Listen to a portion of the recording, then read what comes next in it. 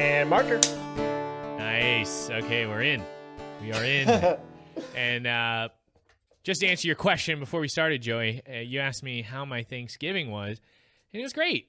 Although that question is way more loaded this year than it was in the past. Like I feel like I can't ask someone how their Thanksgiving went without it seeming like some sort of COVID-19 audit to see if they were up to snuff on safety protocols, right? Am I imagining that, or is that how it feels? I don't know. It feels like a polite thing to ask people. It like, does. How was your Thanksgiving? It's usually such a normal thing to ask, but I feel like people have to be like, it was good. Or if they're really open about it, they can just be like, yeah, I was super safe. Like that was the number one concern. But I just feel like it's more pressing in this current moment. Well, where do you did you see people that you normally wouldn't see on Thanksgiving?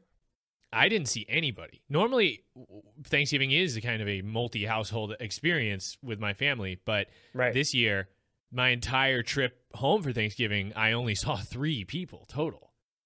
Really? Yeah.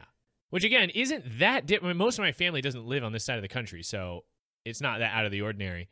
But I spent most of the time with just my immediate family. But it was good. To answer your question, it was a great Thanksgiving.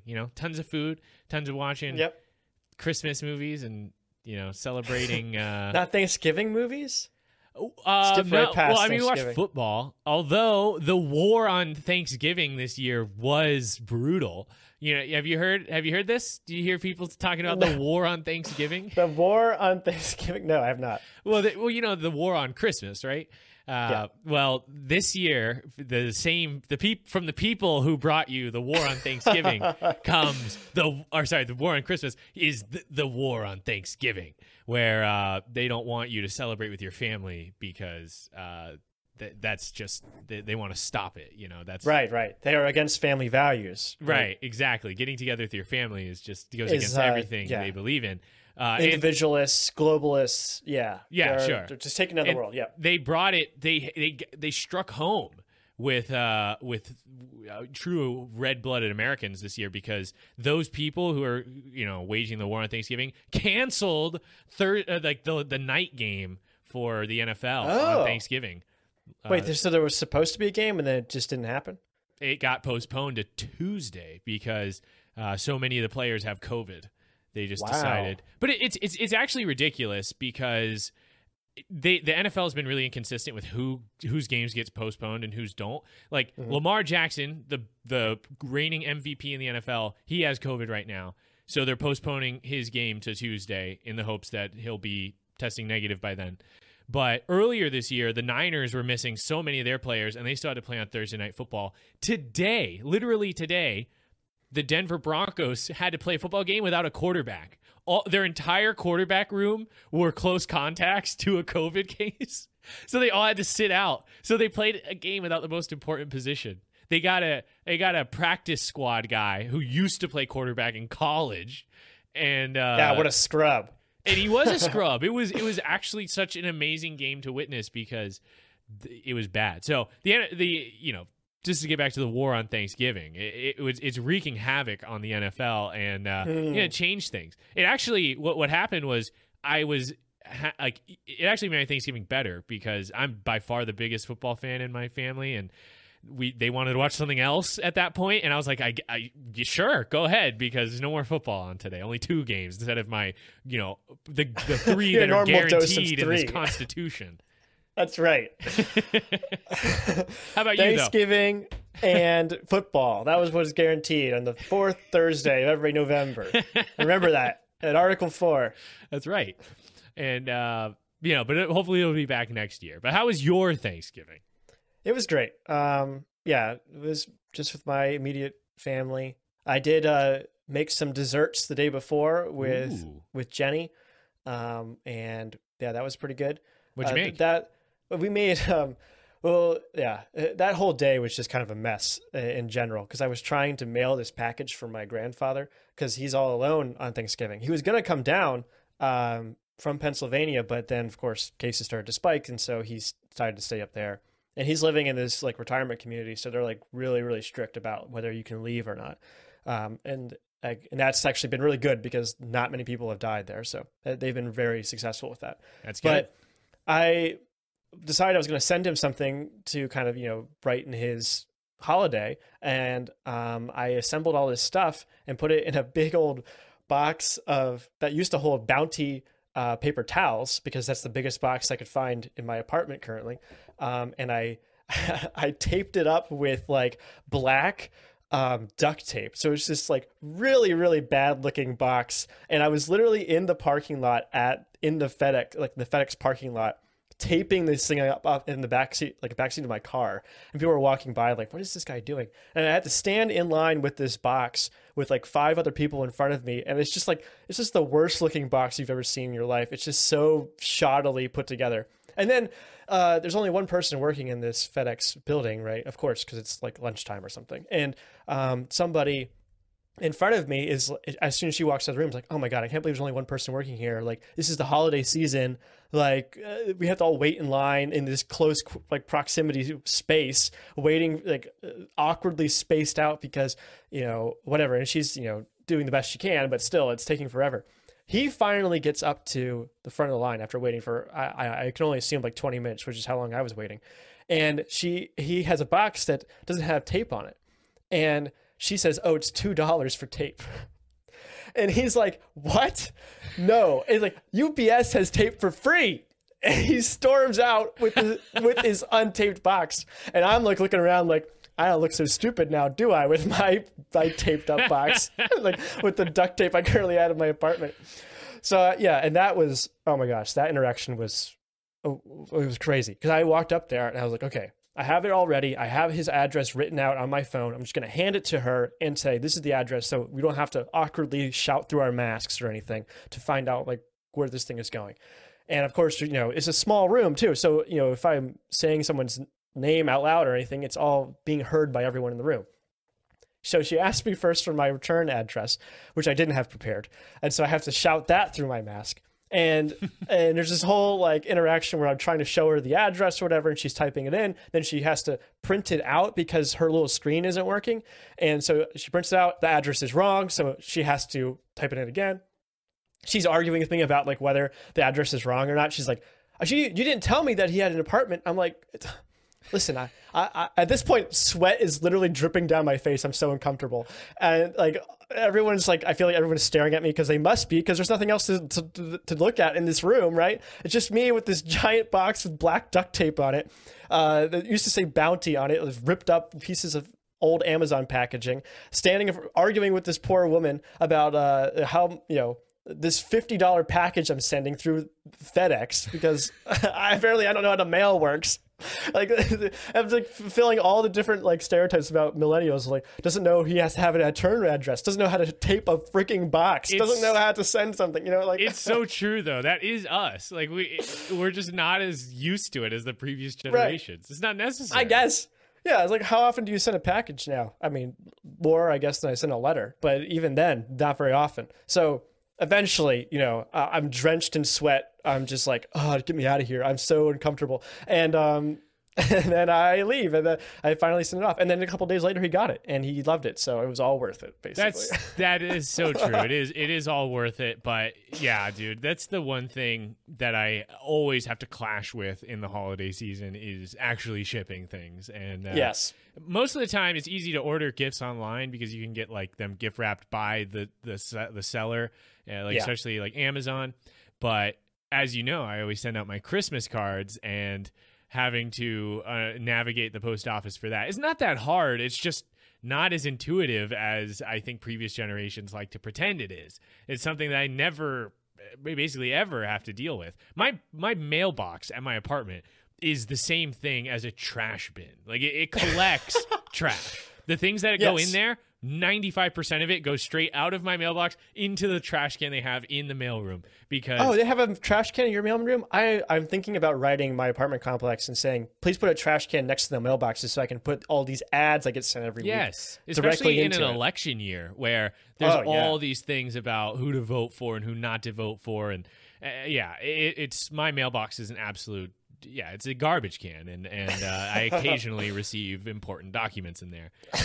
A garbage can, a shredder that occasionally has things that I need to not shred. Really, really, really important things I need to not shred. Even during the pandemic, I got away with weeks of not checking, and still never bit me in the it never mattered. Like, it was never something I regretted. So you remember that video I made about unsubscribing from email lists? Oh yeah. So the next level up to that is unsubscribing from stuff they send you in the physical mail. How do you do that? It's difficult, actually. And I found a whole blog that's dedicated completely to that quest. Like, the whole thing is, the idea behind it, I guess, was she one day, one of her grandparents, I think, fell ill and could no longer live in the house she was in by herself. And she discovered that she was getting something like 90 to 100 pieces of mail every single day. And she made it her quest and documented everything about how to stop this from coming in. And she's gotten it down and everything, but still, it just keeps coming. It just keeps coming. There's just piles and piles of mail everywhere. She saw it as a health hazard because, first of all, how can you find anything you actually need? And second of all, it's a fire hazard to have all this paper just spread out across your apartment, Oh, it's yeah. crazy. Oh, well, one of the issues with living in an apartment is I get all the spam mail that's intended for me and the guy who lived here before me and the woman who lived here before him and the pair of people that lived here before them. So I'm getting all this junk mail. Sometimes Geico is sending all four of us don't live here, Geico. It's just addressed. They don't know. One of them's got to still be there. They don't know. They don't care. They don't care. It's just another piece of mail to go out. It's absolutely, it's despicable. I wish it was easier to do something about it. Or, I actually don't really care all that much. All it does is make me write off snail mail really as an actual way of communicating. As a useful way to communicate. Yeah, well, I use it once a year, and it's to send my Christmas cards, and that's it. And that is definitely a gimmick. I'm doing it to be ironic. It's look, I'm sending a Christmas card, not because I think it's a real good way to communicate. And it's also one way, right? Because you're just sending it. You're not actually receiving anything. So you don't actually have to deal with correspondence necessarily. At this point, I have made my way onto a few different Christmas card lists, so I do expect a few in the mail. Although last year, my habits were the same then as they are now, I was January 13th. I'm crap, I got this Christmas card. I wish I should let them know I got it. Because that's kind of the fun of it. A lot of times people will contact me. They're like, "Hey, I just got your Christmas card." It's kind of it starts the conversation or whatever. But I also send them with the no expectation of response, which I guess probably most people do. And I've got. Well, if I was going to send out a Christmas card, I'd make sure I sent it out before I got yours. Just so I wouldn't be upstaged. Well, I'm currently working on it. Last year's was so good. I just don't know if I can top that ever. But we're going to try this year. And I'll be getting those out pretty soon. No, I'm not going to, no details about what's on it. But every time I think about last year's or every year's, really, I just laugh. I laugh so hard. They're so freaking good. I miss having real roommates to pose with, but again, if last year's any indication, I find a way to be not the only one in my photos. So, it's a Christmas tradition at this point.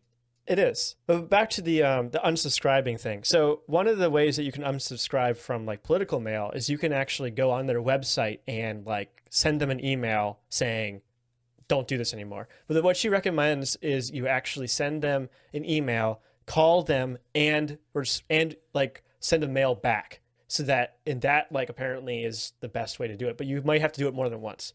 Who has time for that? It's crazy. The person who wrote this blog, and I'm leaning more and more toward that, is just she's vindictive against it. It's not so much she's annoyed by it as much as she hates it. And so she's going to actively act against it. There is this website, which I don't remember what it's called, but you pay $2 for 10 years. $2? That's the same cost as tape at the shipping place. That's right. That's how much I can send tape through the mail. You pay $2 over 10 years, and you get to do a 10-year subscription to unsubscribe from a large list of mailers, basically. And ever since I did that for 2 addresses, and it actually did seem to cut down on the amount of mail I got. I also actually read through one of the credit card agreements that they always send you, and there is a option at the bottom saying, if you don't want to contact us anymore, then send us back this message or something with a note saying I don't want to get it. And that seemed to work too. I get far fewer credit card offers in the mail now.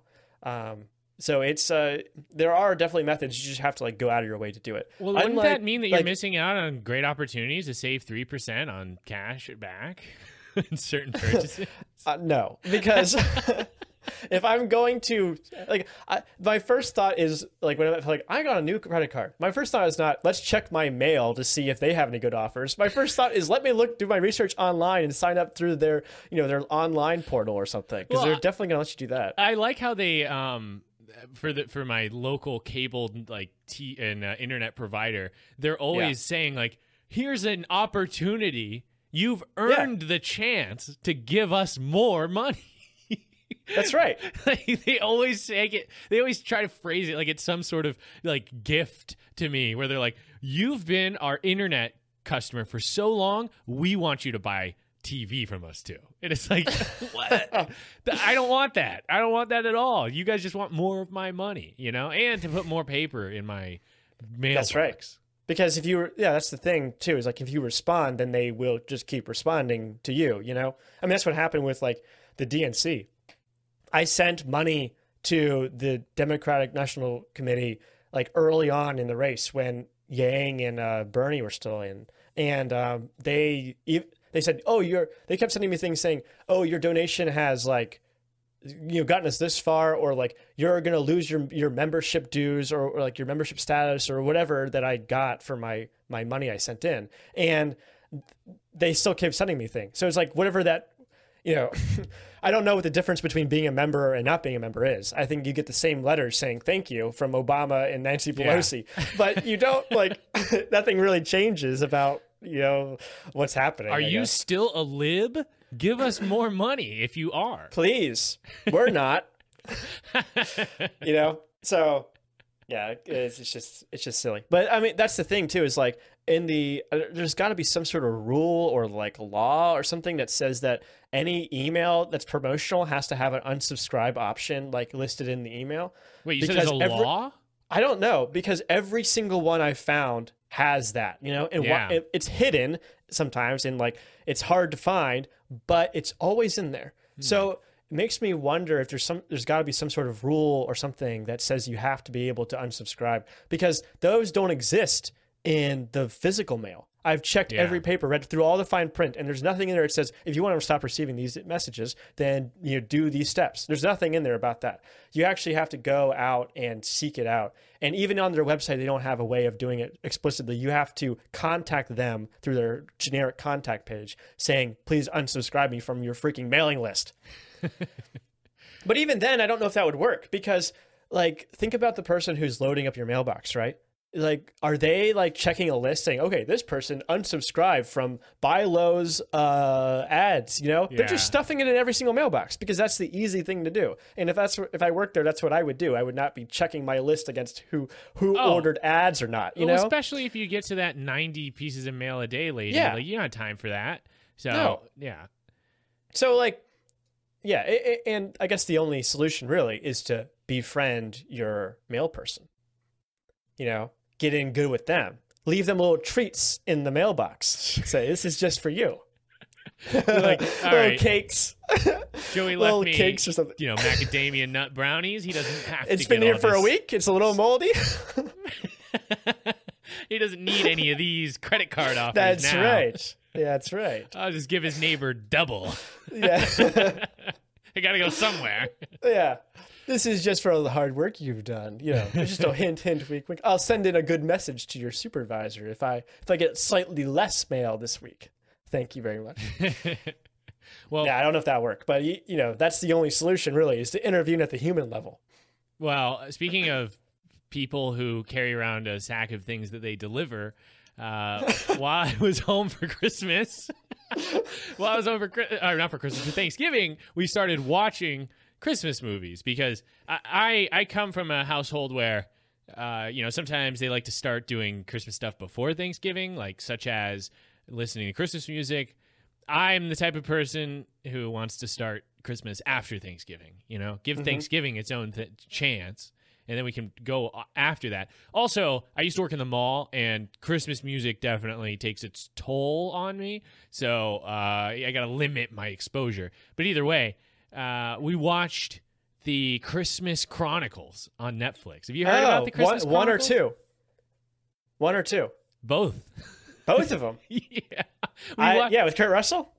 Kurt Russell as sexy Santa Claus, as my mom and my sister like to call him, because he's cool. Because he goes against the grain. He's not the fat Santa Claus, and he doesn't do ho ho ho. He's all about those ho ho hos, if you know what I mean.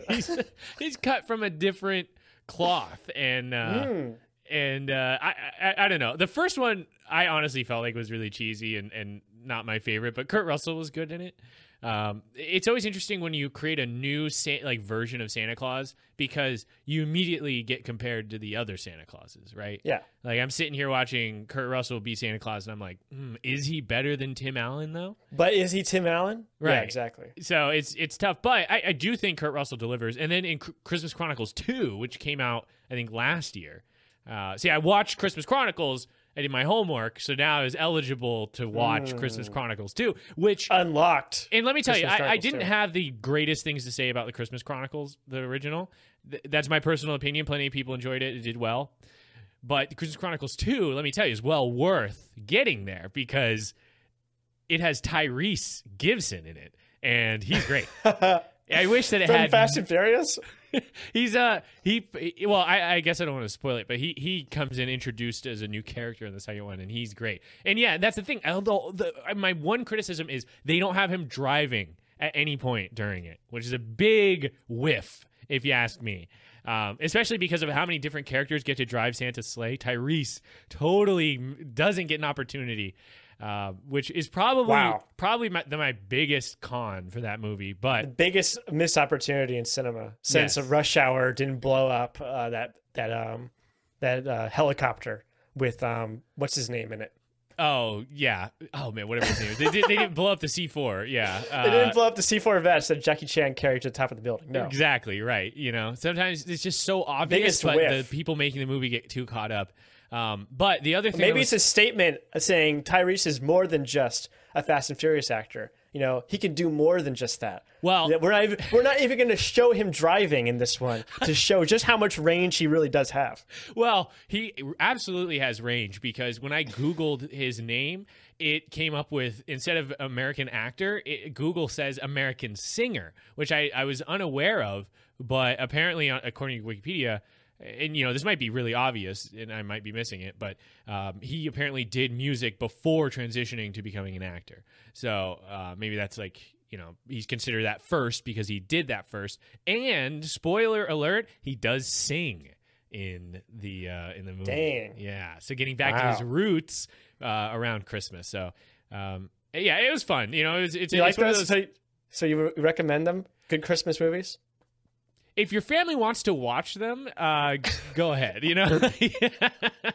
I'm more. That's not an endorsement. Listen, it's always tough to be a new Christmas movie because you have to compete with the nostalgia of past Christmases. I think that's it's a really tough standard to meet. I think years from now, maybe I'll be reminiscing on the good times I had the first time I watched Tyrese Gibson on Christmas, and maybe then I'll be able to recommend it to other people. But at this point, I'm gonna hold off the coveted seal of recommendation from me. But you know what I'm saying? It's a family movie. It is appropriate for all ages. If you have to watch a kid's Christmas movie, it's one of the ones that's you can watch out there.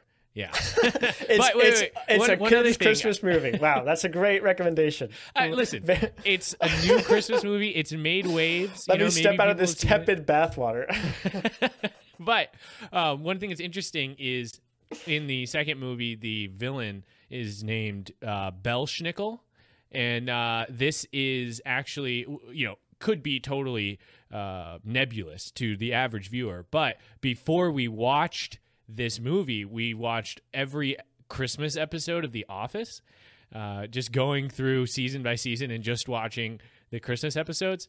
And in the final Christmas episode, I believe it's the final one. It's the final one or the second to last one.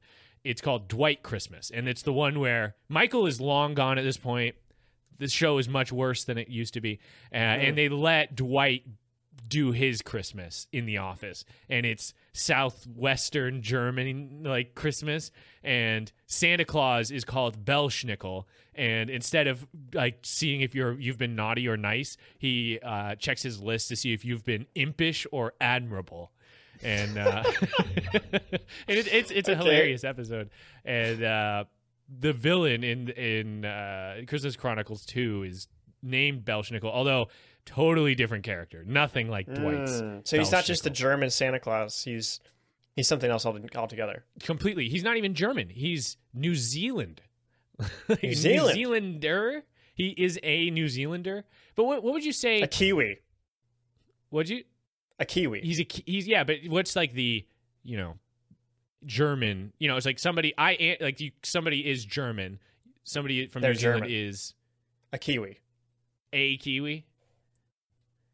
Okay, so if there's a family of people from New Zealand, what would you say? They are a Kiwi family? Or yeah, I think so. They are Kiwis, I guess you would say? Yeah.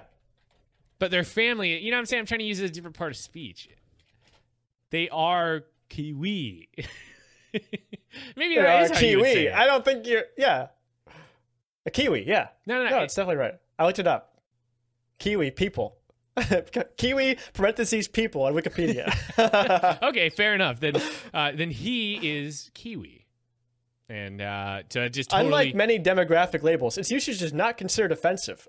That's good enough for me, Wikipedia. It's actually interesting because when he started talking, my sister and I argued very briefly over whether or not he was from Australia or New Zealand.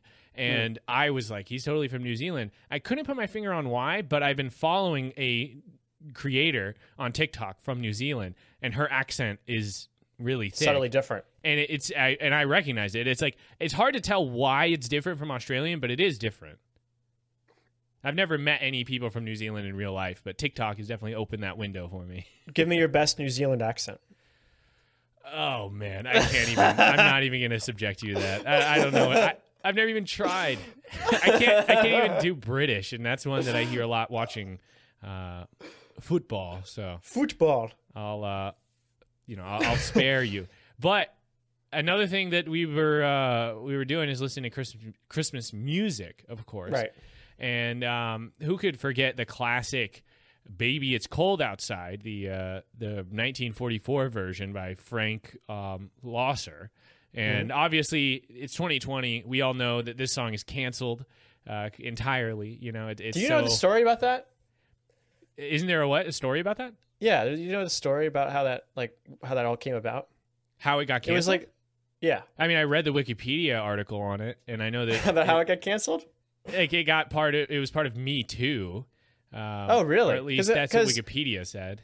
It was originally like just a joke. Like there was these two people that were like, we're gonna write the consent version of this song as like a parody. Yes. Okay. Actually, that's and then it like people jumped on it saying like you're ruining Christmas because everything old is good, and everyone was like, no, this is the right thing, we should cancel this song. And the people that had made the song were like, this is not what we meant to do. Yes. No, I know what you're talking about. Were they just YouTubers? They weren't like real. I know they were just people who played music. They weren't anybody. Like, right. I don't know. Okay, that's why I couldn't find it on the Wikipedia article, because I remember when that happened, when that was like a thing, and they wrote their like consent version. Everyone hated it. Like it was like universally, well, not universally, but a lot of people were like, "This sucks. You're ruining Christmas." And there were people who supported the notion of changing it because it is pretty problematic, but these lyrics were not the right answer. They were not. They were not intended to be. They were meant to be a satire. They were just meant to be funny. Well, that's all. Have you heard the John Legend version that came out last Christmas? I don't think so. It hits the nail right on the head. And I want to just briefly, obviously we can't play it, but I just briefly want to go over some of the lines from the old version and then show you, compare them to some of the lines from the John Legend version, just so we can get some context. So like, we know, everybody knows "Baby It's Cold Outside," but there's some problematic Baby, lines. It's cold outside. Well, there's stuff like she says like, "My mother will start to worry," and he responds, "Beautiful, what's your hurry?" And she's like, "My father will be pacing the floor," and he like distracts her with like, "Listen to that fireplace roar." And then later on, this line is super problematic. She goes like, "Say what's in this drink." And and he says, "No cabs to be had out there. Like, there's no way to get you home anyways, even if you want to go home." Later on, she goes, "I ought to say no, no, no, sir." And he goes, "Mind if I move in closer?" Like, she's literally saying no. Yes. And then the next line, "At least I'm going to say that I tried." And he goes, "What's the sense in hurting my pride? Like, you have to stay or else." And again, this is all taking it very literally, but a lot of people do. And then later she says, "I simply must go." And he says, "Baby, it's cold outside." And she goes, "The answer is no." And he goes, "But baby, it's cold outside." Like, again, another no means no situation where this song really seems outdated. Yes. And then one more stanza or couplet here where she says, "I've got to get home." And he goes, "Baby, you'll freeze out there." And she says, "Say, lend me a coat." And he goes, "It's up to your knees out there." Okay, not really that harmful of a line, but important for when we compare it to the John Legend version. Okay. So again, I think the best way to do this is to actually listen to John Legend sing it, because it's good. Sure. You should. It's on Spotify. It's everywhere. Go look it up and listen to it. But I want to point out some of the lines, because I think that this song gets it right at the right level, where it's not being overly woke, where they're kind of like shaming the original version, but they are. But it was written by Robin Thicke. Well, no, it's no, they're right at the level where they're poking fun at the idea of like being too woke. Not necessarily like to make light of the situation, but they're saying like, look how easy it is to avoid saying the wrong thing. I see. So he says like their first line is, she's like, "I really can't stay, baby, it's cold outside." And then she goes, "I've got to go away." And he goes, "But I can call you a ride." Like, immediately giving up and saying, "Okay, we'll get you out of here." And right. Really, they don't change the woman's lines very much, but John Legend's answers to everything are so cheeky and like always the correct answer, and like dodging any sort of bad situation. Like she goes, "My mom will start to worry," and he goes, "I'll call the car and tell him to hurry." She goes, "My daddy will be pacing the floor," and he goes, "Wait, what are you still living at home for?" Which again is making the implication that this is not a young woman necessarily. This is an adult who is at your house, consensually consenting, and you don't have to. She's making her own decisions here. You know, there's no sort of manipulation going on the side of John Legend. And she goes, so really, I'd better scurry. And John Legend goes, "Your driver, his name is Murray." He's a real guy who's coming to pick you up and take you home. Yeah. But maybe just a half a drink more. We're both adults. Who's keeping score? Like, and it sounds good. He's good at singing. The song, the tune all carries the right way, but they totally avoid all these bad situations. They even have one line where she says, she goes, "What will my friends think if I have one more drink?" And he goes, "It's your body and your choice." So it's like, that's very much woke language right there. Sure. There's a later line where they announce that Murray has pulled up outside.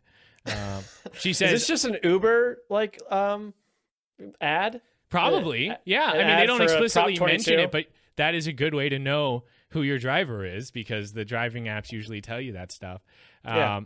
He said the other one is she says I simply should go, and John Legend says, "Text me when you get home." Very sweet thing to say, you know, especially with our age demographic. I feel like it's a very endearing sentiment.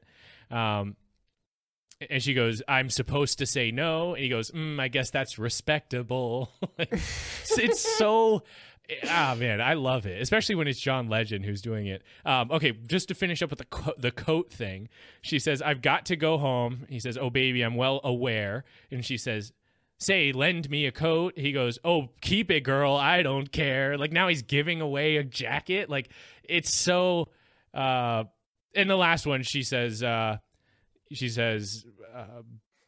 you've really been grand, don't you see? And he goes, I want you to stay, but it's not up to me. You know, totally letting go of the of any sort of notion that he's trying to pressure her or force her into anything. And I was cackling when I was first listening to this because it's such a hilarious answer to the original. And I feel like it doesn't go overboard with being woke. You know, okay. It for me, it just answers. It's the logical next iteration of this song because the old version, I don't think, can exist anymore, or it won't survive, you know, secular consumption.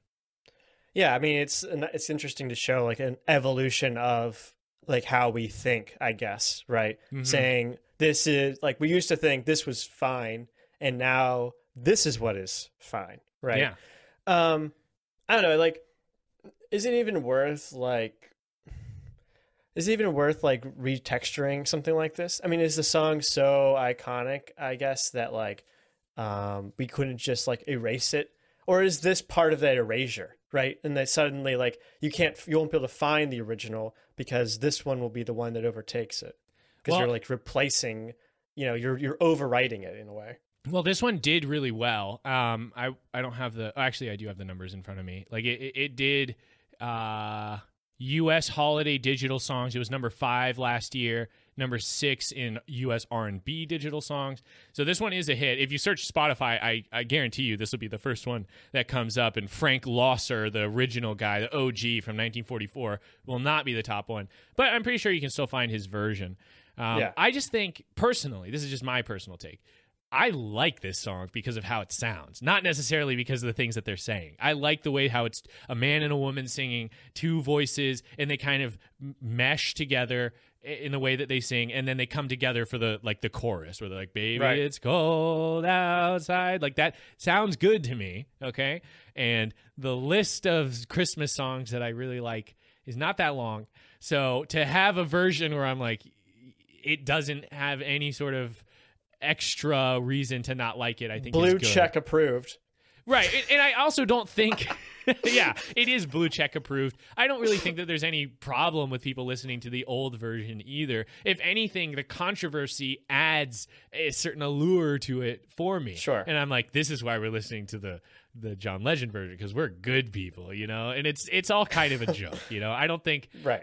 Anybody who's listening to this song is suddenly endorsing some sort of rape culture. Although I did read on the Wikipedia entry that saying "say what's in this drink" was a different context back then, where it was just something to say about alcoholic drinks, to be like, hey, right. what's in this drink? Is it alcohol? You know, like but that definitely has a different right. It kind of, yeah, because culture. People, you know, spike drinks, right? So exactly. It is uncomfortable to listen to, for sure, and so like distancing yourself from it makes sense. But I feel like there's lots of songs that just like fade out, you know, get filtered out. And I was wondering like how those decisions get made, and it's got to be decisions like this, where the song actually has some weird element to it.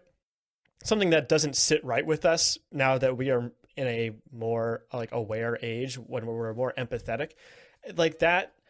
And so what that does is it filters out all these other things. I mean, that's the thing, is like, all we're doing is building up our music library in the world, right? We're constantly adding new songs to the pile, and it's harder and harder to find not necessarily find new music, but like harder and harder for new music to break in, because it's competing with all this old music as well. And what that means is like there's certain types of music that people are going to listen to forever, right? I feel like I've been listening to like 90s and 80s rock since I was like, 12, which means like if I continue seeking that out, that's all I'm going to find, except that like it's going to filter out some and eventually seep in with newer stuff, or they're going to bring in newer like songs that I haven't heard as much into it, or I'm going to hear the same songs all the time. But what this means is like, as more less and less people are following that, those songs filter out into there's not as many of them. But how do you make the decision between filtering out, this song, which was number one for 20 weeks, and this song, which was number one for 20 weeks, but 10 days later, like, 10 years later, how do you make that distinction? And to me, it's like, what is the content of the song? And there's this really good Idea Channel video about like millennials killing blank. He says, like, millennials are killing blank. And he says, this is obviously a rhetorical thing that's used to create headlines, but let's act like it's true. Why would millennials be killing things? And his answer is that there's just too much. There's so much content. There's so much media for us to consume. We are the gatekeepers. The things that we decide are important become important, and those are the things that last. Everything else filters out, and what we're left with is the very best of the best. And that means it has to fulfill every need. It doesn't have to just sound good. It also has to make sense. It also has to meet a certain threshold of responsibility, which I think Baby It's Cold Outside doesn't.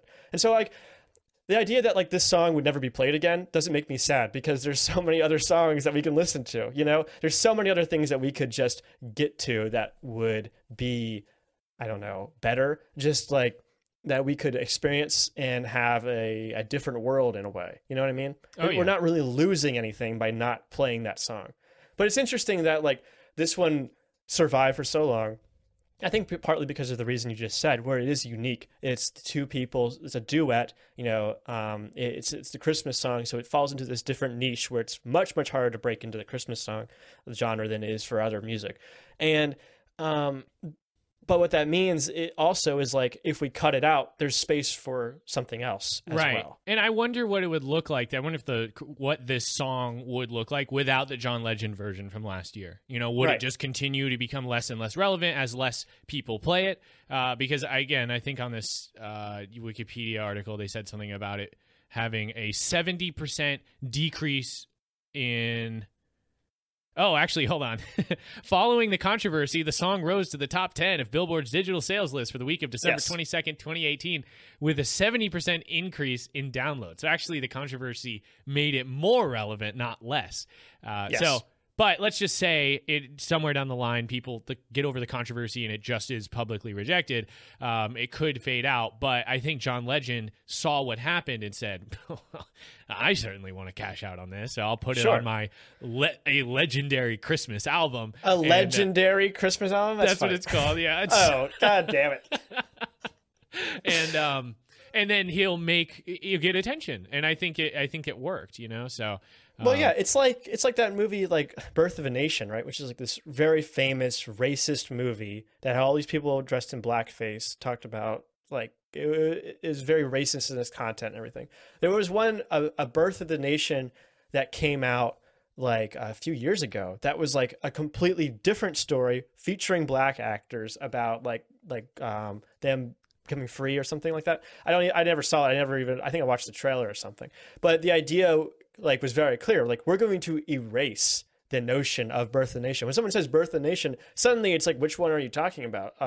It's the one that's more recent, right? The one that comes up more frequently in my Google searches. And that's kind of what's happening here too with Baby It's Cold Outside, is like he's making it harder to distinguish which one you're even talking about, and making like, sure, he's making money off it, but he's also like erasing the original song, which like is kind of there's certain media, I guess, that like falls into a bucket of like, this is harmful in a way that we need to act on it. We can't just let it filter out, Oh yeah. I mean, that's how Disney felt about their original animated films, which is why when you search Aladdin, the one with Will Smith comes up and not the original cartoon. Right. Yes.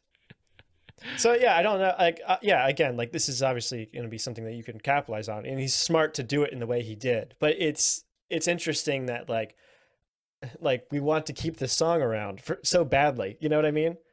Yeah. Well, and again, I think if this song had if it was just another generic Christmas song where it was just like, hey, Christmas tree this and tinsel that, like people would want to listen to it because it's catchy, you know. Sure.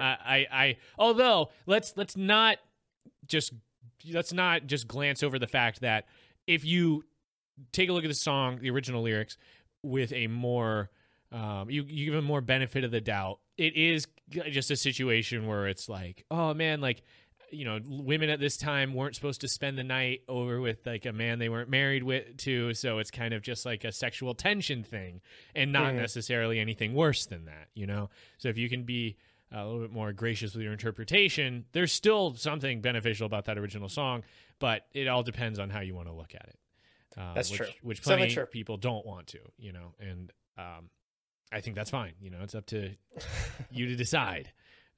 Absolutely. But other Christmas songs that caught my eye while we were there, because we did a little bit of Christmas karaoke at our household, and one song that I tried to do Christmas karaoke with, it didn't really go that well, but the 12 Pains of Christmas. Have you ever heard this? Yes, I have heard that one. I tried to do that one as karaoke because there was a YouTube video that said karaoke. There's two reasons why it didn't work. First off, because if you've ever heard that song, you know that they change up the days later on, where it's like day 7 is like kids saying like, I want a transformer. Literally every time they do that, it changes to something else. Sometimes he's like, wah, just crying. So you can't really sing that karaoke style. So that was an issue. But then on top of that, whoever made this back in 2011 on YouTube did a horrible job. Every single slide of the karaoke was different color text, different font, different transition slide in. So it was like you would be trying to sing the song, but every individual letter is rolling in one at a time. And by the time they're all in frame, the line is done and it's on to the next frame. So it was an absolute train wreck. But it is still a funny song, a Christmas song that I'm not tired of yet. And then also, I subjected my family to listening to Making Christmas from The Nightmare Before Christmas, and we got into a semantic argument about whether or not that's a Christmas song. And I was like, it has Christmas in the name.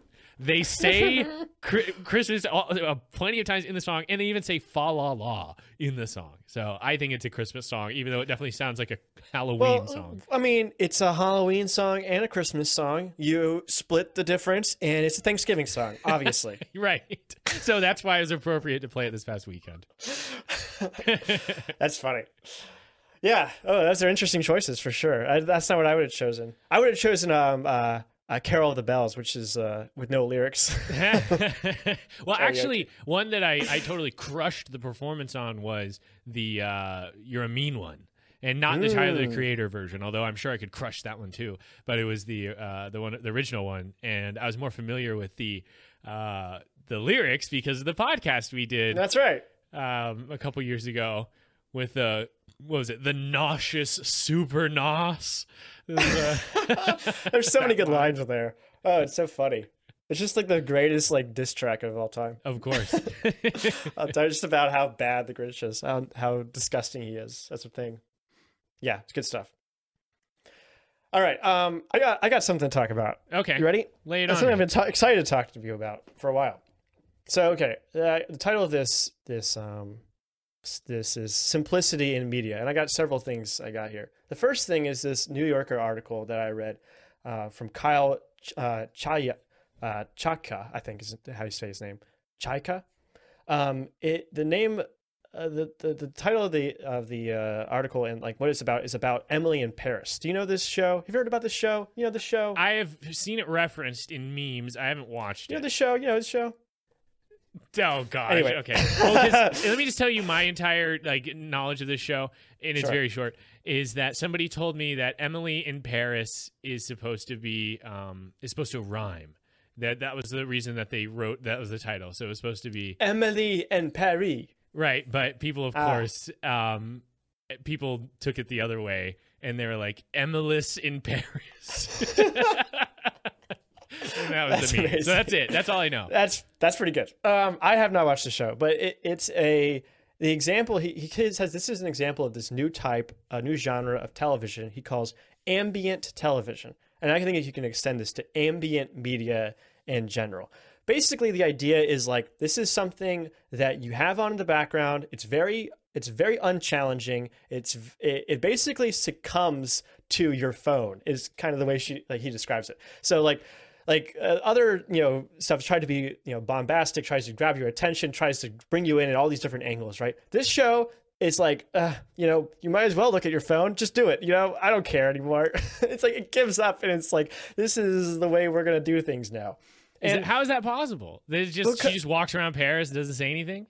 Well, no, it's just that it doesn't grab you as tightly, right? It's not, the story is so simplistic, and there's hardly any stakes to it. Emily's never really in danger or anything. He says that many of the episodes climax with the perfect Instagram picture. Like, they finally got the perfect Instagram picture, and that's the episode. Wow. Yeah. and he says, like, this is what we're looking for now. Well, in the past, like, when we first had Suburbs and everything, the thing that was really popular was soap operas, because they were something you could put on in the background that were always on at the exact same time every day, and they were easy to make, very cheap to make, and they were just something to fill up like the noise in your life, right? And then streaming came along, and it like cord cutting, and people became a lot more intentional about what they watched. It wasn't so much just turn on the TV and watch whatever's on. You have to decide what to watch, and that made people way more invested in what they were doing. And it also meant that like binging became a big thing, so that when you're binging something, you're paying close attention the whole time, right? It's something that you're kind of engrossed in. You're almost like transported completely into that world for the time that you're binging. It's an active experience. Whereas he's saying that like Emily in Paris and shows like it are not. And here you have this quote here that I think is pretty good. Whereas the internet once promised to provide on-demand access to limitless information and media to anyone willing to make use of a Google search, lately it has encouraged a more passive kind of engagement, a state of slack-jawed consumption only intensified by this past year's quarantine ennui. Streaming companies once pitched themselves as innovators for offering the possibility to watch anything at any time. But do we really want to choose? The prevalence of ambient media suggests that we don't. Netflix even recently announced that it is experimenting with its own version of pre-programmed TV channel called Direct.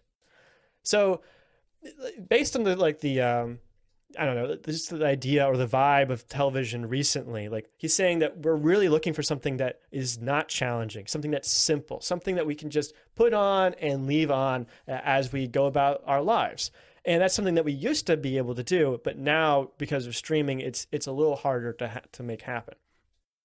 It's interesting because he makes a difference he says there's a distinction between ambient television and slow TV. Slow TV is high definition in its visual information, yet it gets its meaning from viewers' imaginative consciousness, which is a quote from Nathan Heller, another New Yorker columnist.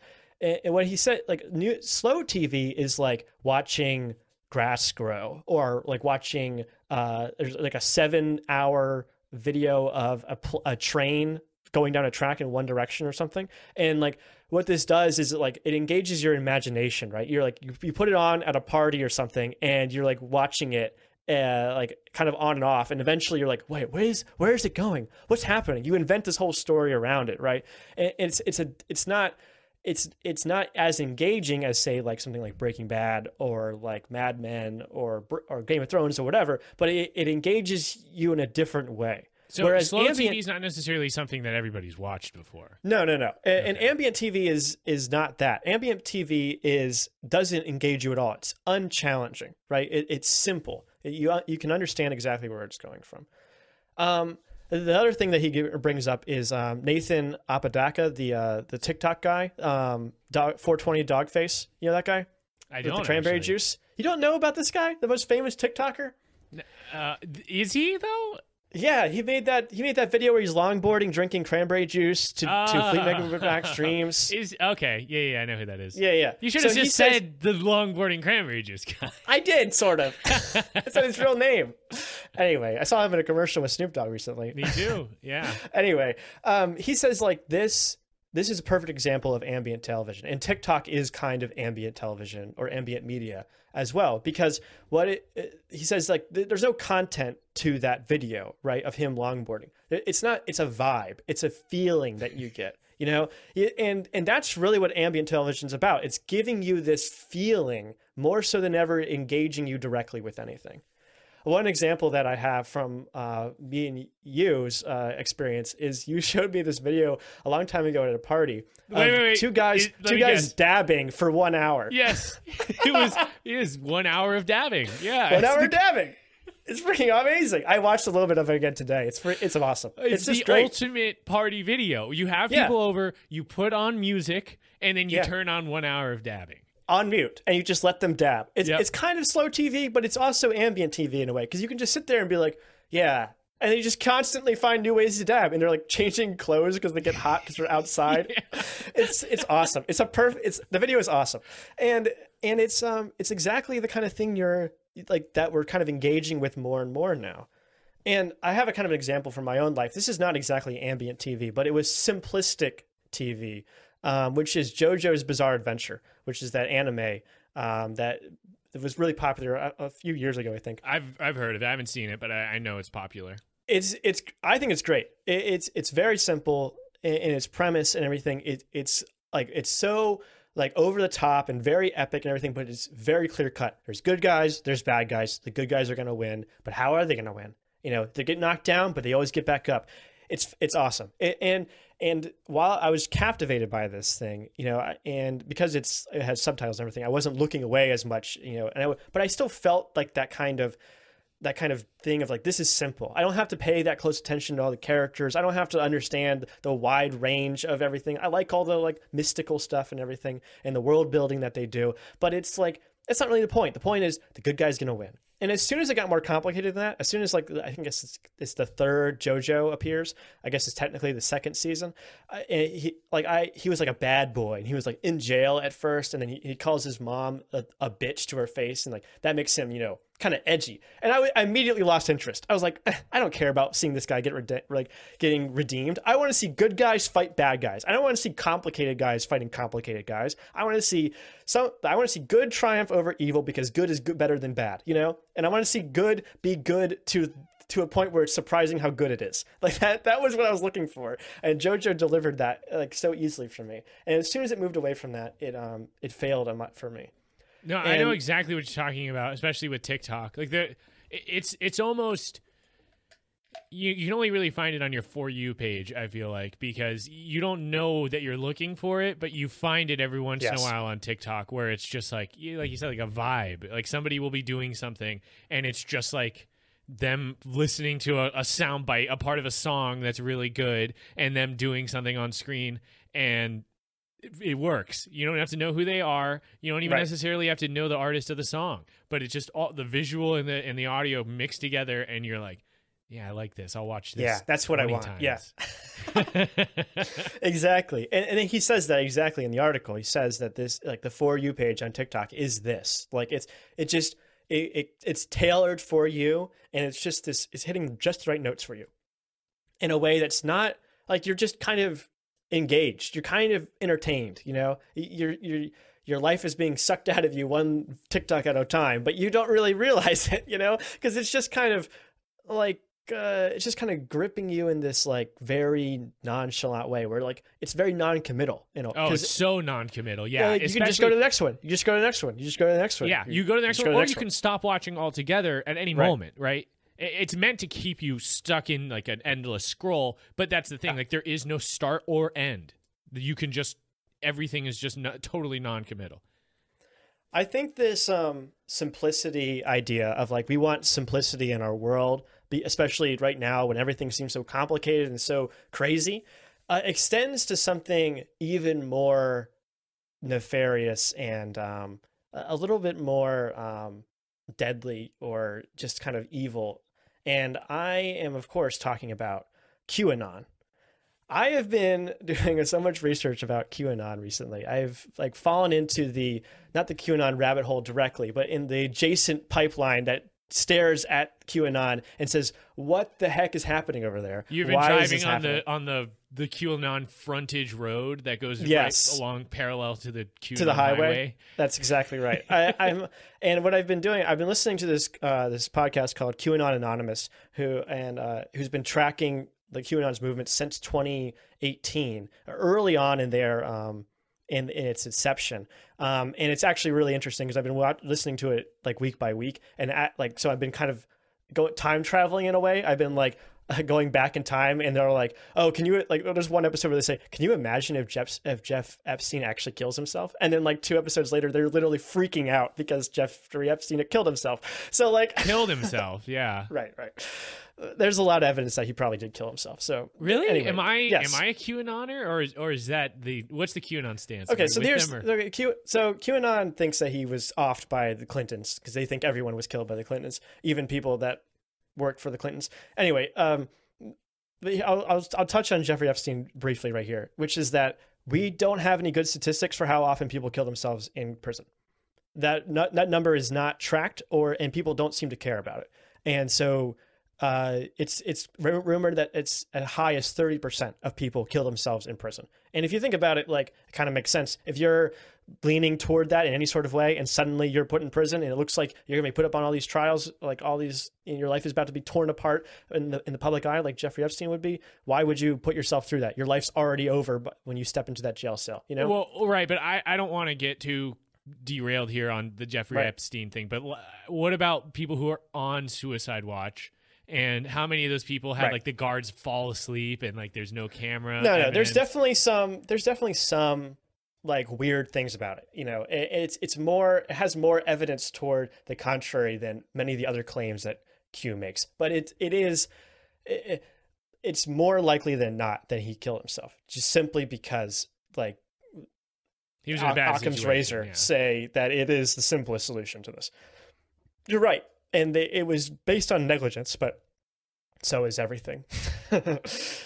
So anyway, I don't know how much you know about QAnon, but I'll give you almost a brief none. rundown. It's actually interesting to me how little I do know about it because, I do my best to stay informed. And what I've heard from people who seem informed is QAnon's a bunch of nonsense. And yes, I've taken their word for it, which may be irresponsible of me. No, you're right. It is nonsense. But it's interesting nonsense, and it's become more important than I think people want it to be. 87 like people who ran for office in 2020 were QAnon affiliated. Yeah, and some of them won. Yes, that's right. Some of them were unopposed, but some of them also won. Right? Isn't there a QAnon congresswoman now from Wisconsin? Yes, that's right. I just remember hearing Hassan announce her win. And he was like, QAnon is in the Congress now. Congratulations. That's right. Yes. He was on the podcast too, actually. There's a good episode with him. Really? Yeah. You should listen to that. I've also been reading articles about QAnon for a while now. And I've also been listening to another QAnon podcast called Q Clearance with Jake Hanrahan, who's a conflict journalist whose goal of that podcast is to expose the identity of Q because no one's really sure who he is. Anyway, so QAnon is a conspiracy theory centered around a high-level government or military intelligence person who is sending coded messages about upcoming events to members of the public via an online message board. So the person or people who claim to have Q clearance, which is a real thing in the energy sector. So that's why they call themselves Q. And that's how they refer to themselves. They sign all their posts with a little dash Q or just they Q. Implying gender non-binary, or they like we don't know which gender, or we're saying they. We don't know. We don't know if it's one person or multiple people, or if it's a male or female. My guess it's a single white male and who's older. That's sounds based like on someone's assuming, but okay. Yes, that's right. That's the guess. They claim this person Q claims to meet regularly with President Trump to discuss an ongoing plan to oust major political players as child trafficking, Satan worshiping pedophiles. These people are part of a large, powerful, pure evil organization called the Cabal, or sometimes referred to as the Deep State. So members of the Deep State include, but are not limited to, Hillary and Bill Clinton, of course, Barack Obama, John Podesta, Andrew McCabe, John McCain, Tom Hanks, Bill Gates, anyone who's critical of Trump, anyone who's been in politics for a significant amount of time, George Soros, the Rothschilds, Saudi royal family, anyone critical of QAnon. Those are the people that are in the deep state, according to them. But do any of those people include Republicans? Do they also believe that John Mitch McCain's a Republican? I'm not sure how they. I'm not actually not sure how they feel about Mitch McConnell. He falls into the bucket of like he's part of the deep state because he's been in there for such a long time. John McCain, for example, they really hate John McCain to the point where they don't even say his name. They call him Voldemort, or they'll say no name, like because they really really don't like him. Wow. Yeah. So Q posts exclusively on this website called 8chan, which has actually been rebranded to 8kun recently, which is basically a forum with no rules. On 8chan, anyone can create a unique space for any topic they wish. There's no checks, no admins, no approvals. Once these boards, one of these boards was specifically dedicated to Q and his post, which the believers of the conspiracy theory call Q drops. So Q post is a Q drop, basically. Yeah. Okay, so do you have any questions so far? I have I know it's all adding up. It's all adding up so far. I've only scratched the surface. I've written a lot about this, but anyway, so Q drops are interesting, and I'll go into this a little bit. And actually, I'll give you some more things here. Q, the anonymous poster on 8chan, he claims to have high-ranking military presence. And as such, they're privy to certain information that the public is not. They claim that they are doing this as a patriotic duty, and the people that have a right to know what's really happening in the background, but the Mockingbird media is hiding. That's the mainstream media is the Mockingbird media. So this is interesting. That? Yeah. This is based on oh my God, dude. Not the lamestream media or no, the Mockingbird media is a reference to a operation done by the CIA, or what they call clowns in America, to actually influence. This is a real operation that the CIA did called Operation Mockingbird to influence major players in the media to put out pro government publications and stuff, actual news articles that were pro CIA and things. So that's actually based on a real thing. Well, this is what's really interesting about conspiracy theories, but QAnon in general, is there's always a kernel of truth. There's always a tiny, tiny bit of it that has something in it. It's just that they take that, they say, oh, there was this thing once, therefore it's still happening, therefore Hillary Clinton eats children. It's literally like the jumping to different levels of conspiracy just is the main problem. But this is interesting, right? Imagine if there was true. Imagine if there was a person who had this position and was doing this, was actually posting on 8chan saying that they had secret knowledge, right? There would be a ton of evidence, right? Because they would have all this information to be able to do it. Well, so what evidence does Q have of their status, or at least their close personal relationship with Trump? None. Absolutely nothing. Q's very first post is wrong. He said this is something was going to happen, and it didn't happen. Q loves to predict the future, claiming that they know when things will happen, but this is total bullshit too. Nothing they have predicted has come to pass. They also like to take credit for things that they had no hand in, or even better, that they did in fact predict something that has just occurred. So this works out slightly better. Q's posts or drops are usually super, super vague. Reply All describe them as horoscopes for crazy boomers, which I think is really funny, but it puts it into good perspective. Here's an example of a drop from October 21st. A deep, dark world is being exposed. The truth won't be for everyone. Have faith in humanity. Q.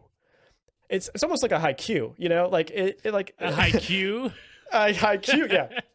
Many of them have this kind of broken English kind of thing, where they're not complete sentences. A lot of them have say things like, "Why is this relevant?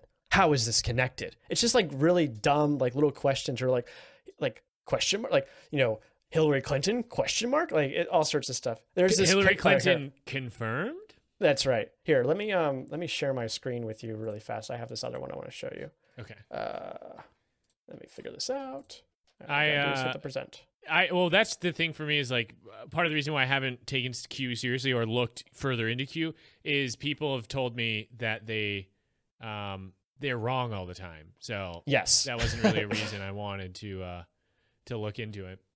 Can you see my screen? I can. What are we looking at here? You see this? This is a picture that they made, that somebody made. It's a I don't know if you want to describe it or not. It's basically a picture of Trump in like red.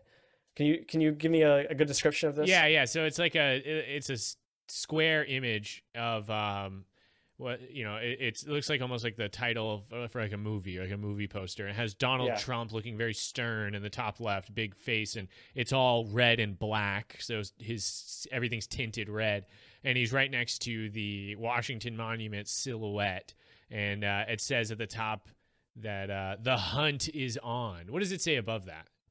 I can't really read it. I think it says below the depths of the DC swamp. That's what it says. Yes. Below the depths of the DC swamp, the hunt is on. And at the bottom, where like the movie title would be, it says, Hunters become the hunted. And then below that, the subtitle is Patriots in control. Right. And then in tiny text, it actually says, enjoy the show, which is a common Q refrain.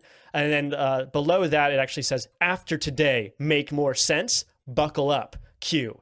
So this was actually an entire post, which is this picture and then him saying, make more sense, like as if that would, I don't know, as if that would make more sense. Anyway, so this is kind of the theme of a lot of these. And like QAnon people interpret these drops in various ways. A somewhat unique thing about QAnon is, as opposed to other conspiracies, it has this limited interactivity element of it. Like there's someone in control and he's interacting directly with this. Q posts drops, which are full of these tiny pieces of information called crumbs. And then these are picked apart and interpreted by people who call themselves bakers. The bakers are like the oracle's priestesses, right? The oracle says something very vague. The priestess says, this is what it means. So, for example, Q says, it will be sunny tomorrow. And the bakers say, by sunny, he means Hillary Clinton would be going to jail. And by tomorrow, he means next month. So, like, that's kind of the relationship of what's going on here. And then when this doesn't happen, obviously, it's totally fine because either no one remembers, no one cares, or they just got it wrong. Q, obviously, is infallible, right? It's not that Hugh predicted something and it came wrong. It didn't happen. It's that we didn't understand what he meant. You know what I mean? Oh, right. Okay. Right. Sure. So we can go a step further here, and that's with these Q proofs. So there's a website called qproofs.com, which is a website that shows, which is QAnon's best evidence for for Q's existence, or at least Q's claims. And it's a documented list of like proofs that they have, and I'll show you a couple of them. They're quite compelling, you might say. Here, from the front page of the Q Proof website, I'll read it for you. QAnon's intel drops are approved by President Trump, and the proofs provided here will debunk any claims otherwise. This is not a conspiracy theory, nor is it a prank. This is a massive effort for alertness and transparency from our government. And it goes on to say, examining these proofs provided by Q and President Trump will convince the most skeptical person who takes the time to examine them. The proof of Q's legitimacy is undeniable, and the information these drops have yielded is shocking beyond belief. So, are you ready? Here, I actually have a screenshot from 8chan that shows a post from QAnon. I'm looking at you again. Do you want to show it to the yeah? Can you see it? I have it right here, highlighted. So this is a post from Q on 8chan. It says, you are learning. How many coincidences before it becomes mathematically impossible? Wait till you learn who's been talking to you here. Q. So how many coincidences before it becomes mathematically impossible is also a common refrain among QAnon believers. I don't know if you can tell, but it's not really a sentence that makes sense. Like, what is a coincidence, right? A coincidence is when something lines up in an unexpected way, right? For example, like you walk into your job and somebody you know is wearing the same colored shirt as you, right? That's a coincidence. You say something like, oh, somebody else comes by wearing a red shirt and you're both wearing blue shirts. And he says, the red guy in the red shirt says, oh, I didn't get the memo. And you're both like, aha, it's funny because we're both wearing blue shirts. What is this evidence of? It's evidence of nothing. It's evidence that you both own blue shirts. It doesn't actually show anything. Then there's something like all of the Super Tuesday this year, right? All of the Democratic nominees, besides like Biden and Bernie, dropped out on the same day. And Like, this is a coincidence? Is this a coincidence, or is this evidence of something else? Now, I think you could make the compelling statement that this is evidence of something else, right? And with more evidence around this and more investigating, you could probably point that there was some sort of dealing behind the scenes that showed people were working together, right? So yes, we have two different examples here. We have a coincidence that is nothing, and we have a coincidence that it might be something, right? But what they're saying here with how many coincidences until it becomes mathematically impossible. It's like, imagine they have like a jar, right? And you have jelly beans, and you put jelly beans in the jar, right? And when the jar is full, you have enough proof to make a statement, right? But every little piece of evidence you have is a jelly bean, and you put it in the jar. I don't know why jelly beans. I was thinking about jelly beans earlier, and so that's what's on my mind. But some of these jelly beans, like, you can't put a jelly bean in for some of these. Some of these are not proofs of anything, right? Some of these are just pure coincidences. It's not like you can put in a jelly bean for every coincidence. That doesn't make sense, because some of the coincidences are nothing. You know what I'm saying? Like, they're not evidence of anything. They're just coincidences, and there's nothing behind them. They just happen to be two things that you said, oh, these are similar. You know what I'm saying? Sure. It's like if you two were wearing the same shirt on Tuesday, and then you guys over here both had McDonald's on Wednesday, and on Friday, I'm ready to, say that there's a conspiracy going on because I've noticed all these things that I consider to be coincidences. That's right. Exactly. And that's exactly right, is what you do consider coincidence, right? What exactly is a coincidence? There's not a hard, fast rule for this. It's not a mathematical or scientific term. It's just a colloquialism that we use to describe things that we notice. So I got a Q proof right here. These are what they look like.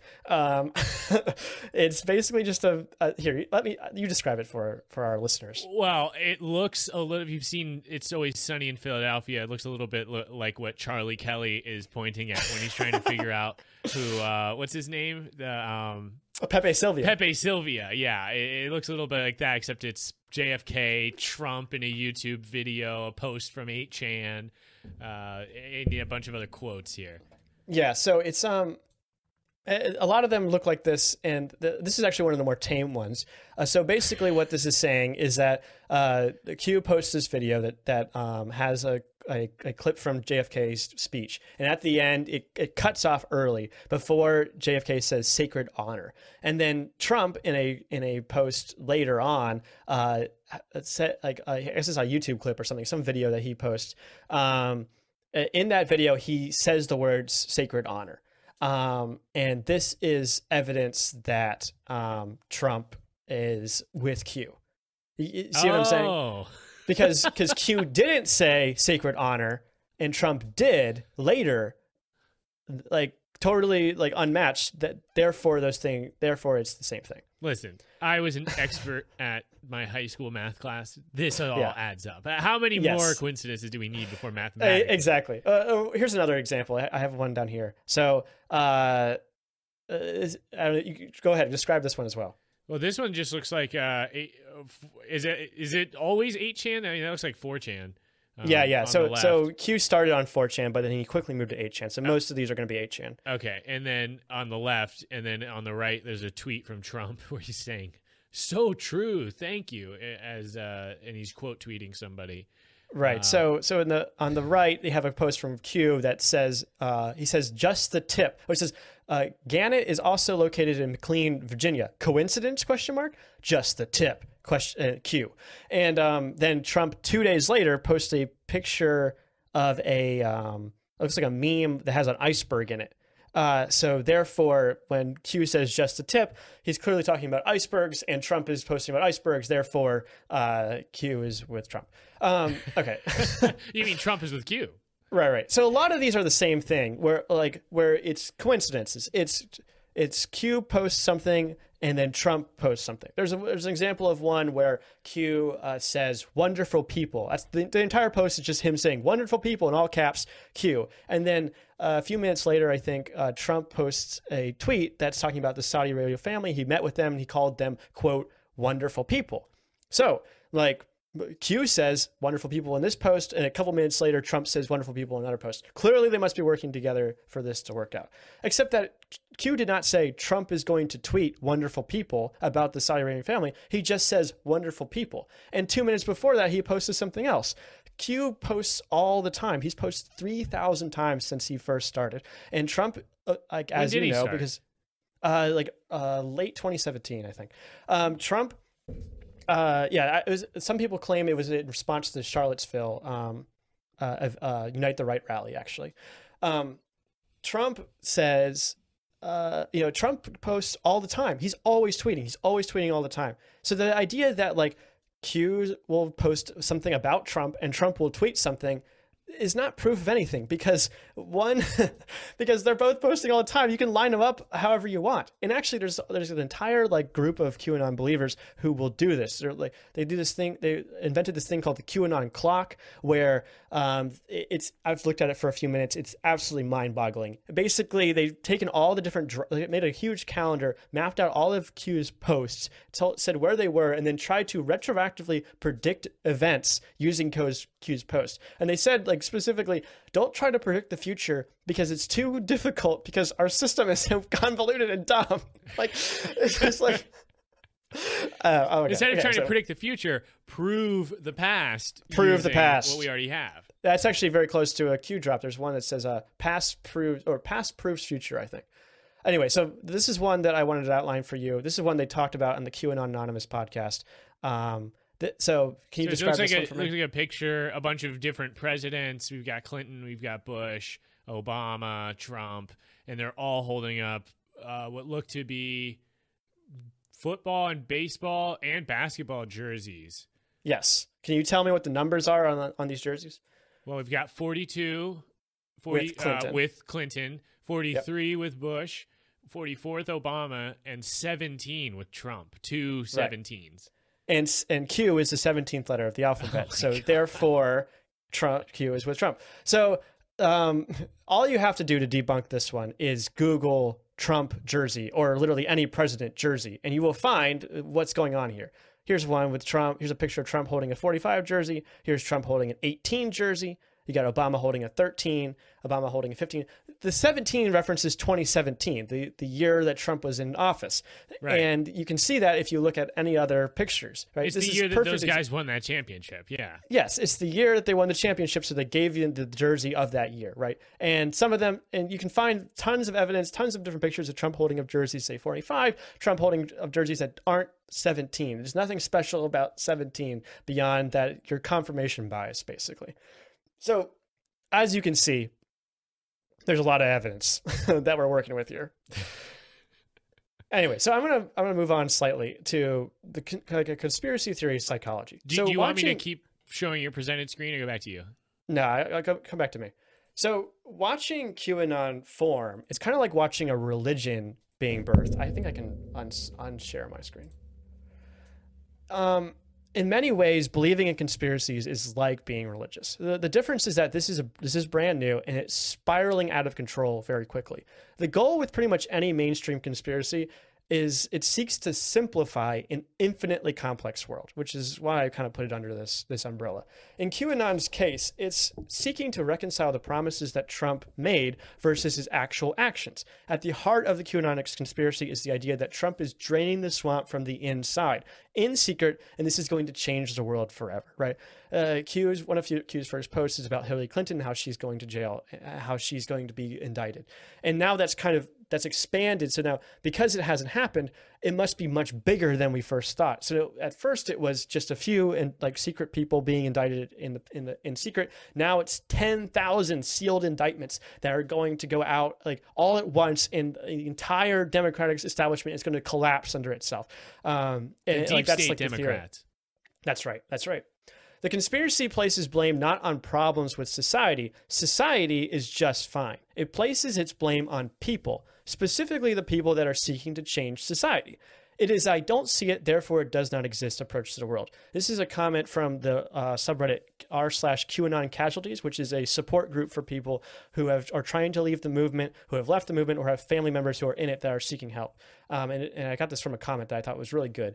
It's a form of magical thought Talking about police brutality wills police brutality into existence. A disruption of the status quo is seen as a disruption of the natural order. The problem they see is that no one has made those people shut up. This is what they want. Someone to come in and make those people shut up and go away, to put things back where they belong. Now, this is not a philosophy unique to QAnon. It's the lifeblood of all reactionary movements, end quote.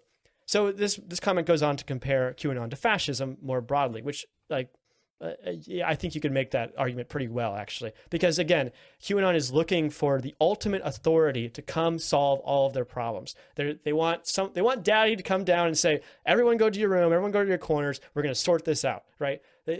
And from this lens, it makes sense. QAnon's beliefs are, to many, inscrutable, impossible, and sometimes hilarious, but they all point to this very simple idea. It is that it's white hats against black hats, good versus evil, and good has a secret plan that is perfect and definitely going to work. Don't you worry your pretty little head about it. The thing that is so interesting about this, and the thing that we should really scare you, is that this is normal. Conspiracy theories have likely been around for as long as there's been civilization. The only difference between you and me and a normal person and a QAnon is that they found something that pushed their buttons in just the right way at just the right time, and they have now slipped down the rabbit hole into something truly dark and completely at odds with reality. You are just as susceptible to something like this. You just haven't come across it yet. And QAnons are not crazy. There's nothing wrong with them. They're not sick in the head. They're not crazy people. They are ordinary people who are being scammed. They need help and support, not ridicule. There's this really good New York Times video that talks about how important it is that we don't seek to humiliate people because they have a belief that is wrong. For many people, an open dialogue and an open mind will be enough to lead them out of it. But not everyone. But not everyone. But those are just starting to get into this and starting to understand they're still vulnerable and can probably be coaxed back. You need to act with empathy and compassion. Distancing yourself from them will only send them to Q and the QAnons for support. And they will find it there alongside a reality that just doesn't make sense with ours. And that's what's at stake here. QAnon is not inherently violent. I think it has 2 murders under its belt, and it has caused a lot of disruption, but its real toll is the families that it's ripped apart and the energy it takes to maintain an entirely fictional world that runs counter to the one most people live in. And by letting this fester, by ignoring it and hoping it resolves itself, we're only dividing ourselves deeper and making it more difficult for us to work together in the future. We already have trouble discussing so much because we're dealing with completely different sets of data, but at least we can agree who the president is and whether this global pandemic is a real problem or not. As time goes on, our realities will branch further and further from each other until down is up and good is bad. So that's the thing. That's what's so untenable about this is that as more and more dramatic things happen, Joe Biden winning the election is an example. For some people that's a breaking point. They say Q was bullshit the whole time. I'm being scammed. They wake up and leave and say, I don't want to be a part of this anymore. For some people, it is a solidification. They say, oh my gosh, this goes deeper than I thought. This is all part of the plan. We have to trust the plan. And what that means is they think that at any moment, there's going to be some sort of upturning. There's going to be some sort of, the rug is going to be pulled out from Joe Biden and the real truth is going to be out there. And so for as long as they're willing to hold their breath, they're living in a world where Joe Biden isn't the president. And from that stems all of these other things, right? Because he's not the president, he can't make a decision that does blank or blank, right? And therefore can't do this. Therefore, that's not real. Right? It just, and they're willing to make that jump because they're already jumping to all these different conclusions already. They're already taking whatever they can think of, any kind of imaginative thing, and running with it. They're not basing this on any sort of evidence or waiting for things to catch up to them. They just want to take what they think is right and move forward with that. My mom sent me this podcast called Into the Abiscuit, and they were talking about QAnon people on there, and they were saying 2 QAnon followers die, and they get to the pearly gates in heaven, and they finally get to talk to God, and they ask him, "So God, who really was behind the fraud in the 2020 election?" And God tells them there wasn't any fraud. Joe Biden won. And then one leans to the other one. He goes, wow, this conspiracy goes even up higher than we thought. Exactly. It's exactly it. That's the thing is like when faced with two opposing facts, you know, Trump is our savior and going to save us all from the deep state. Joe Biden won the election, right? Which one's going to lose? It is reality that it has lost over and over again. It is the facts of the matter that have fallen to the wayside, that they have discarded in favor of their own beliefs, right? And I think for other, you know, faith-based movements, this does not happen as often. And in fact, we've actually seen, you know, like things like the Catholic Church actually change what they like their dogma to reflect other things, right? Like geocentrism is a great example of like saying, oh, actually, like we're going to forgive Galileo for his transgressions and actually agree with what he said. You know, maybe it was hundreds of years later, but it doesn't matter. At this point, like, you know, we're in a different business here besides telling how the heavens go. We tell why the heavens go, you know, whereas QAnon is still in the stages of, no, we're still fleshing out the beliefs and like we don't care what we have to strike down in order for that to be true. Well, I'll tell you, Joey, it's terrifying. It's one of those things where even with the pandemic right now, it's difficult to agree with other people that you feel like you should be able to agree on just a basis of reality on what's true. People are like, you're not getting together with your entire family for Thanksgiving? What's wrong with you? You know, we joked about the war on Thanksgiving earlier, but it really is something where people are looking at someone who's taking measures to avoid the pandemic and saying, they got you, they brainwashed you, and they're controlling you, and you're a fool for this. And it doesn't, I don't want to have to fight that battle, but it feels like if we don't, then we are on track to end up on multiple realities where we don't necessarily agree on things that are pretty easy to agree on normally. Yeah, and I mean, QAnon is still a pretty small movement, right? But it's got millions of so-called believers, and they're all in different camps and everything.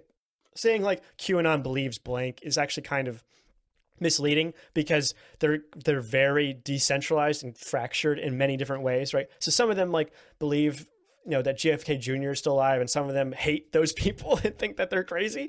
So like it's not quite as dramatic as like we're going to be living in like two separate worlds necessarily, but like the way that we cross over and the more we let this go on, the further and further apart those two go.